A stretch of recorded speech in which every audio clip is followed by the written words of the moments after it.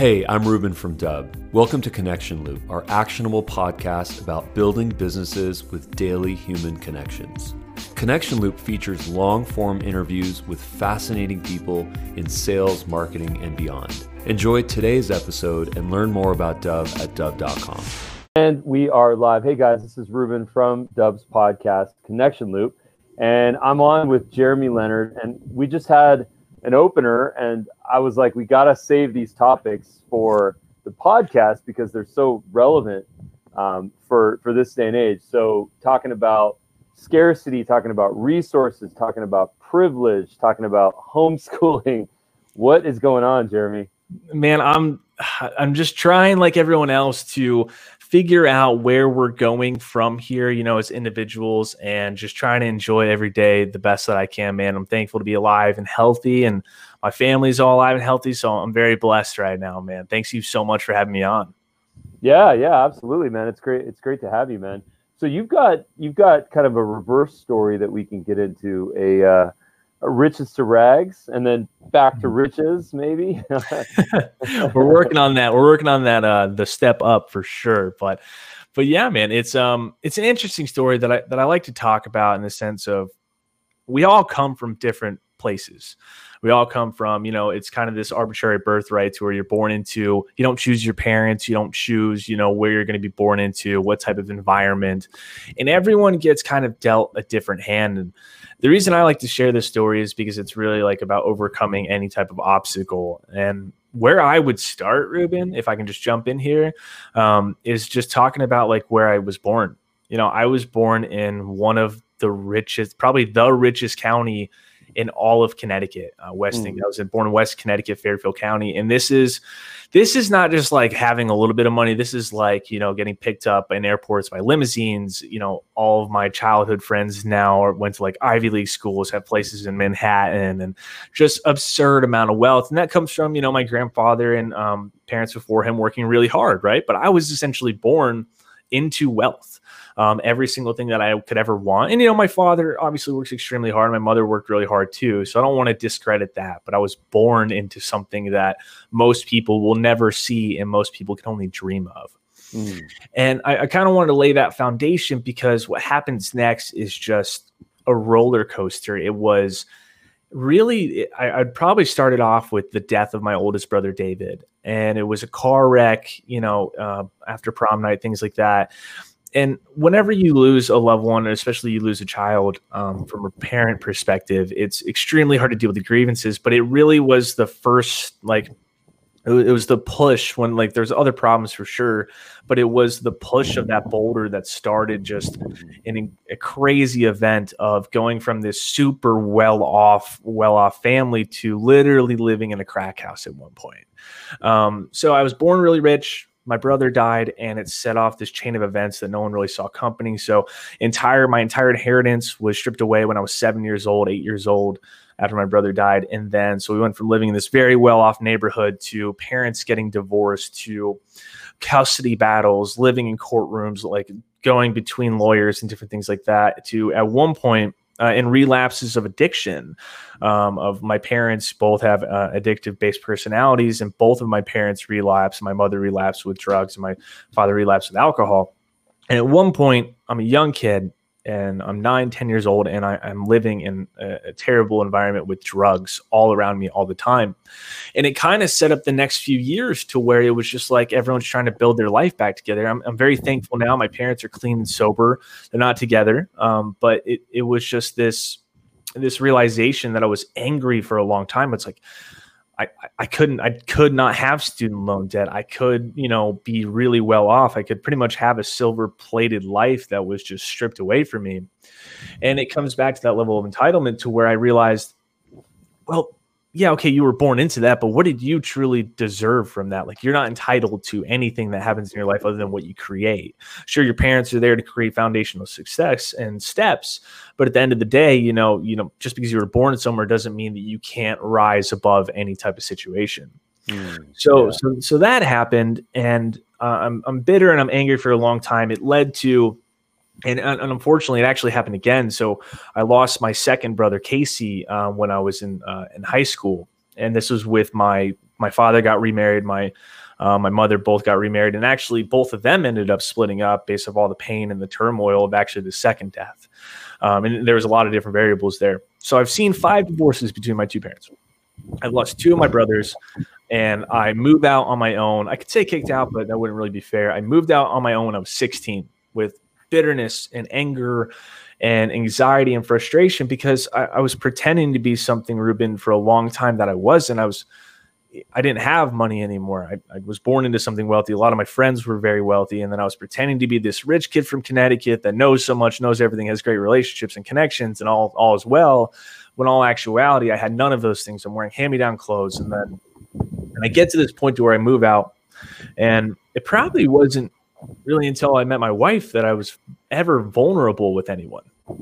I just had all that anger and frustration and anxiety until I met my wife, and she's helped me like realize that as a man, as you're growing up, that no matter what happens to you, there's always a reason to go on. There's always a silver lining. There's always opportunity in disguise. And one of the things that I'm sadly grateful for is that I did have all of those experiences, because it's that fuel, that motivation that is driving me on this ladder back up to where, yeah, if I was born with everything, who knows what kind of person I would have ended up. Wouldn't have my wife, wouldn't have my family that I have now. And I wouldn't be living in Nashville and working for myself. Right. You never know where you could have been, but it's just a constant reminder for me to let go of what has happened, use it as fuel motivation and learn from it. And be grateful. Like my brothers and my wives now, my parents, incredible humans who always loved me despite everything that happened. There's just such an underlying message to my entire story about just never giving up, and no matter where you are or what has happened to you in the past, that you can go anywhere you want. You can be, your future it's always ongoing. Every day is an opportunity to learn and grow and serve and love. Man, that's a real story, man. That takes guts. It takes guts to share a story like that, because there's a certain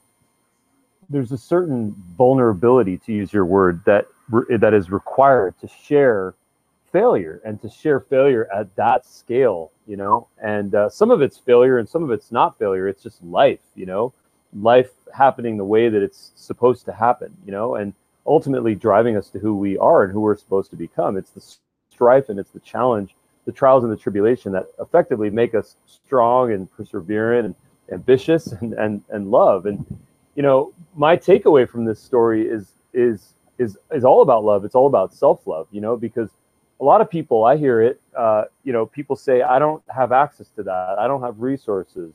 Everything is scarce in my environment. I don't have a rich uncle. I don't know venture capitalists. I don't have friends that can just be my first customer for my business. And I think what happens a lot of the times is that if we don't have a layer of self-accountability, of self-drive, of the struggle that we have to go through in order to be successful, even if we cheat our way and get a little bit of lucky one time or another time, it's ultimately not going to be a sustainable thing. It's got to be that self-love. It's got to be that perseverance. It's got to be stuff that we have inside of us that gets us over to the next hump, because and I'm money so glad can be extremely destructive. It can also be very productive, so. Well, I'm so grateful your that story is profound. Thanks, man. I just, that part about self-love is really where it all comes from. Just being authentically who you are and accepting where you are and understanding there's always room to grow. Like, that pretendance of who I was, like I said, it wasn't until my wife that I really even opened up to anyone. And it affected my next 2 jobs. Like, my first job out of college, I was pretending to be something I was not. I was doing the fake it till you make it methodology, right? I was pretending to be someone and just faking it throughout all the way. And it finally caught up to me. And there was a circumstance that was a little out of my control of being fired for sure, that first job. But in reflection, if I had been honest and open with my bosses and my managers about where I was at that time period, maybe they wouldn't have had to let me go. And it actually happened at the next company too. I just got done having employee of the month at my next company. And then next thing I know, there's change backs at a startup, pivotal moments, things like that. I just got a big raise and was probably part of it too. But I just was faking it. I was still faking it. I wasn't being honest with where I was and who I was and what I had learned, and just even with my employers. And that pivotal moment, whenever the startup really transitioned, all of that kind of came back again. Like that fakeness was part of the reason I was fired at the next opportunity too. So all about self-love and just accepting who you are and understanding that no matter what you've done and who, wherever you are in life, you are enough. You are more than enough. And if you have that self-doubt and you don't believe in yourself first, then you're never going to be able to truly grow. Yeah, well said, man. Well said. So what's the new path for you now? What's going on in your life now? What is your mission? How are you helping people? How are you succeeding in your career? So I was like a lot of other people. Unfortunately, I've been in my last company for 3 years, corporate America, and unfortunately, just like so many others, COVID happened, and myself and a lot of my team members unfortunately had to get let go. A lot of restructuring. So that was pretty unfortunate, but it really opened my eyes. It's like, okay, there's this reoccurring theme where I'm putting power in other people's hands and I'm working for someone else. And I'd always been fascinated with this one concept with social media and just being a human in general. Like, well, I'm going to take Dub for an example. So like right now, there's someone out there that can completely use your services, right? There's a reason you started your company. Whether there's a reason you start any company or a podcast or whatever it is, you're trying to solve a solution. And what I found a lot of the times is, especially in 2020, where you would think it would be easier because it's the information age, when in actuality, there's so much information, people are really confused like on how to find the right answer. Because just because there's an answer out there doesn't mean it's necessarily the right answer based off your particular problem.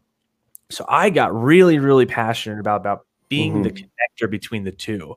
Like I have so many people with solutions in my life that can solve problems. And I know a lot of people that have problems, to where I started just piecing them together, making introductions and connecting them.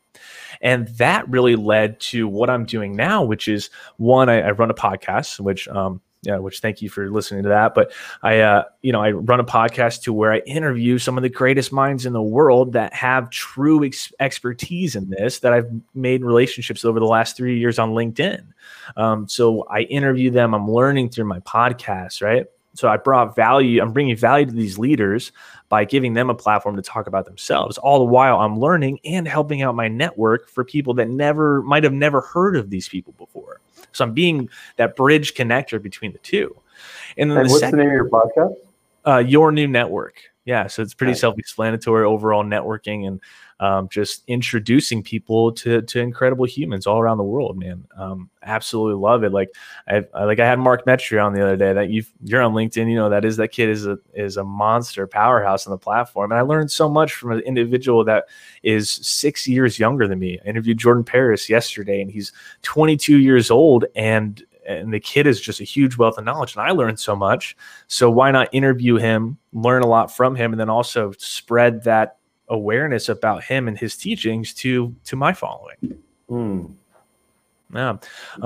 That, and then the other thing I do, man, is I'm a LinkedIn organic growth strategist. So there's this reoccurring thing with people who want to be content creators or want to sell a product or establish a brand, to where they could have the best, most compelling content in the entire world, but they don't know how to get visibility on the actual post to engage with their audience. And what I found from learning from all these great minds on LinkedIn, as being content creator on the platform for 3 years, I learned the appropriate measures on how to build an audience, not just for vanity metrics sakes, not just to get likes, but to transition your content to impactfulness and then have that turn into true engagement, as opposed to just buying a Instagram following with 100,000 followers that are not going to translate to your product. Right, exactly. And what would you say, for me, LinkedIn is one of the most exciting social networks because they're so dependent on creators and content. It's crazy. I mean, there's ads on LinkedIn, but they are just getting started. It's awesome, man. And I think that, YouTube and LinkedIn are the two forces. Everything else, I'm like, it's cool, and I'm game, and I'm down. I'm all for it. Sure. I'm a fan of Instagram Reels too. I'm really excited to see what they're going to do. I just talked about that 30 minutes ago. I've seen it. I haven't really dove into it yet, but I mean, that type of power play trying to take over TikTok is super fascinating. Yeah. I'm interested in that too. But yeah, we actually did a whole video on Instagram Reels Shannon from our team actually did that, who runs our YouTube show, The Daily Dub. And he explored the whole topic because he's an early adopter. He's followed Vine and Lasso and Boomerang and all the players in the live space, the real-time editing. It's actually that whole idea of real-time editing has totally inspired Dub as a platform. It's just for business. Like the Dub mobile app is that, but just diluted for business. So we're all about that. That's the future. Yeah, no, it absolutely is. Yeah, and one thing like the different differentiator is like one of the, like with TikTok, you can't go back and edit individual parts of the TikTok video, but you can, like with Instagram Reels, you can, like, okay, so like this clip and this clip all turn into one long running form, right? I guess with Instagram Reels, you can actually edit each one individually, which is awesome. But speaking about Dub and Instagram, man, after I signed up on your guys' website, or like I searched it for the first time, whenever we first got connected, I saw your profile, looked at it. Y'all do a great job with your advertising, though. Instagram's a big pay-to-play market. I typed it in, and I'm telling you what, like I immediately got an advertisement. It's like, damn it, okay. And then I went ahead and signed up. I was like, so you guys are great with your marketing efforts, truly. You know, the big thing that we always try to do is we try to add the human element to everything that we do. So the people that you see, this is like it's a very conscious effort that we do, but the people that you see in the advertisements are exactly the same people that you're going to be connected to when you're in the Dub ecosystem. So it's, if you see Darius in an advertisement, or if you see me on the website, you're probably going to see me in real life at some point. And I feel like we didn't invent this. Obviously, this is kind of a thing that's been around, but you know, this idea of every person at a company being an influencer, you know, I think that's the future. And I think that there's too many companies that hide behind, you know, corporate logos and, you know, spokespeople, paid folks, you know, corner office people, when the people that are actually on the front lines that are doing the work, you know, those are the people that ultimately others, customers, prospects are going to connect with. So it's this conscious effort that we try to do. So at some point you have to speak to Darius, because I'm sure you saw him in one of the advertisements. Yeah, no, I did. Yeah. And I think that's a really cool thing that you guys are doing, because it goes back to that older mentality of, well, I mean, everyone used to hide behind people because they were almost worried if they empowered their people too much from a social media following perspective, especially from a marketing one, that they would leave, right? So you help build them up, but you should always be building up your team and like incentivizing them to give back to you, right? I mean, the better that you make them, the better they should in theory. And you're going to lose people for sure. That's part of the risk. But you should always be empowering your employees and incentivizing them and identifying that personal brand. But back to LinkedIn. I'm sorry, I just kind of took over there for a second. But yeah, it's back to LinkedIn, like the organic reach. They're just getting started. I have been screaming from the rooftops for the past 3 years, like, get on LinkedIn, create content. I'm a 25-year-old that doesn't know much about the world, and I just got a post that had 150,000 views, right? And everyone's like, LinkedIn is a place for jobs, man. Like, I'm not looking for a job. Like, what am I on there for? But it's really like they're just getting started. And it's a natural life cycle of social media, just like you're seeing with Instagram and Facebook right now. Organic reach is completely shot to the bottom level. It's not going to get any better because they've already won. They already have the huge mass following, right? Right. And so then it becomes a pay-to-play option, right? So that organic reach is way down. So you get the more you got to pay just to get visibility and awareness. Whereas places like TikTok, those $12 cost per clicks. Yeah, yeah. And that's why, hey, advertising on LinkedIn is not cheap, but you can do it 100% for free. I have had well over a couple million post views, and I've spent $0 on LinkedIn. Yeah. It's just it's the commitment, man. It's the commitment that you have, you know, that's how I know about you. It's that commitment that you made, you know, and I think that, you know, going back to our earlier part of the conversation, it's vulnerability. It's being willing to have people watch you in your journey, in your learning cycle as a student, as a teacher, as a purveyor, as a watcher, as a viewer, as a business person, and to make mistakes and to, you know, evolve. It's a process, and I'll tell you this, for me, it's therapeutic, because when I used to live in a closed environment where I'm selling, I'm pitching investors, I'm trying to, you know, figure out what technology to build, everything was a very closed environment, and there was no residual benefit from the failures, from the conversations that I had, you know, from the things that I would try that would fall flat. You know, the new model of like content creation and every opportunity that you have, it's such a no-brainer, because even if I've wasted an entire year of my life having recorded conversations, I get to walk away with the podcast. Yeah, you get to walk away with a podcast, and you can always instead of document a year of closed calls that maybe I learned from, no one else did. My brand, my following wasn't affected. So I'm a believer, man. Yeah, it's I'm all in on LinkedIn. I'm trying to get better on YouTube. That's my next journey, is YouTube. I talked to an individual that taught me all the back end SEO tricks. That's really how to optimize. And fun thing about YouTube right now, I'm trying to tell everyone as much as possible, which just that's because how I am. There's a huge need right now on YouTube. There's a huge amount of individuals that are searching for LinkedIn help on YouTube. Yeah. And the amount of content that's being created around LinkedIn tips and LinkedIn advice is so low. There's a huge opportunity there for anyone that's trying to, and I'm launching on YouTube here very soon with my tips and master course and things like that. So highly recommend it. Yeah, I agree. Yeah, I agree with you, man. And you know, the amazing thing about this is that it's because it's embryonic and because it's evolving, no one's an expert. We're all learning. The algorithm changes every single day. I'll notice changes every single day. Sometimes the videos will pop off. Sometimes it's the images. Sometimes it's text only. Sometimes you can put links in your captions. Sometimes you can't. You know, the changes. You know, sometimes what time is the best time? And it's exciting. Like all those things. Yeah. So what would you say your, you know, speaking of LinkedIn expertise, as a student, I want to learn. What would you say your 3 best tips for a LinkedIn content creator are? For someone who's already creating content that might not be getting visibility, my first tip, and this is a huge piece of advice that I got really early on, is like, just stop overthinking it. Just stop overthinking it. Don't worry about the optimized times. Like, don't okay, like if my following is most viewerships at 4:30 and post every day at 4:30, like, no, that's not what it's about. Like, make sure that you're just posting when you feel inspired to. Right.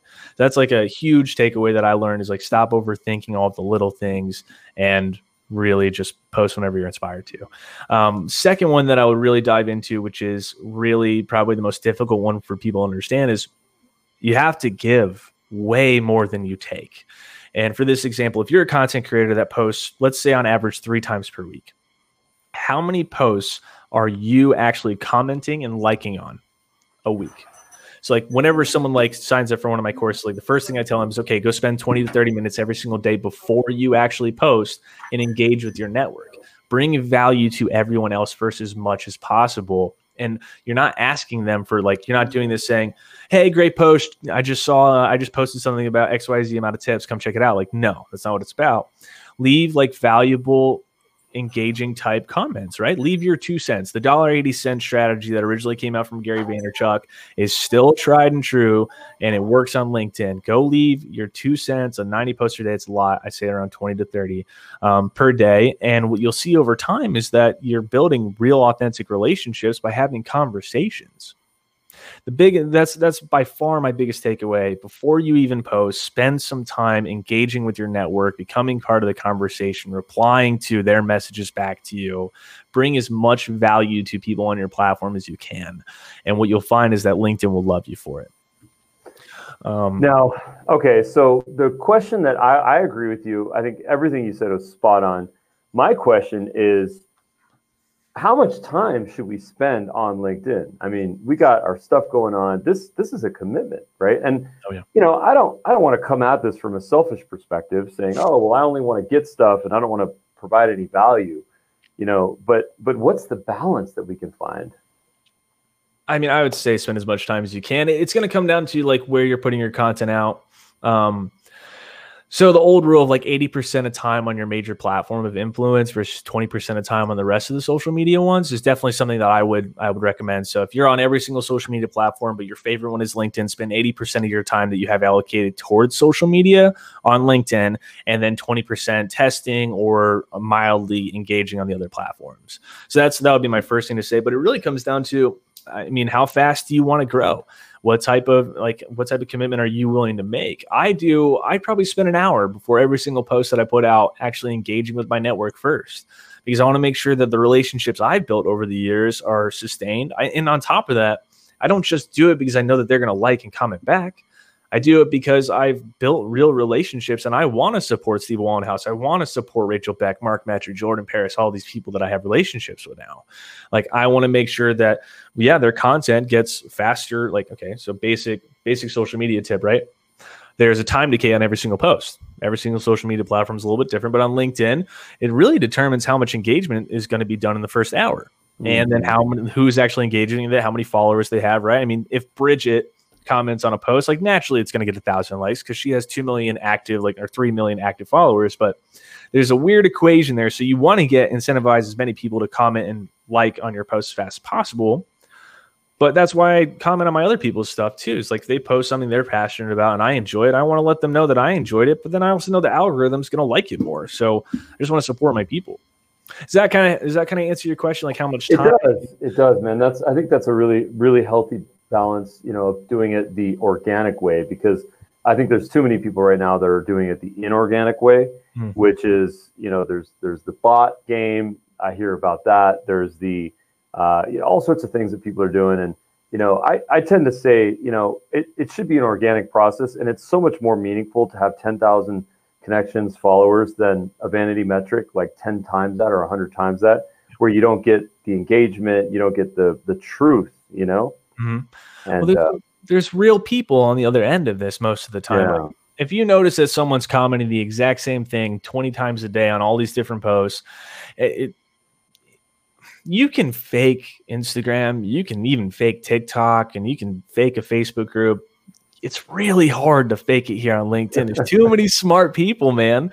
You got to be real about this one. And the only time that I suggest, I never suggest a bot by any means, but LinkedIn messaging system is something that needs to be worked on for sure.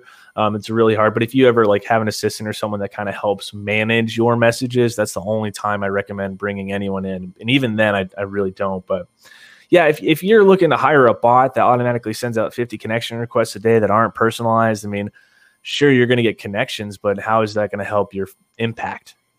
That's just a number. Anyone can get to 30,000 connections on LinkedIn, but what kind of impact are you bringing to the world?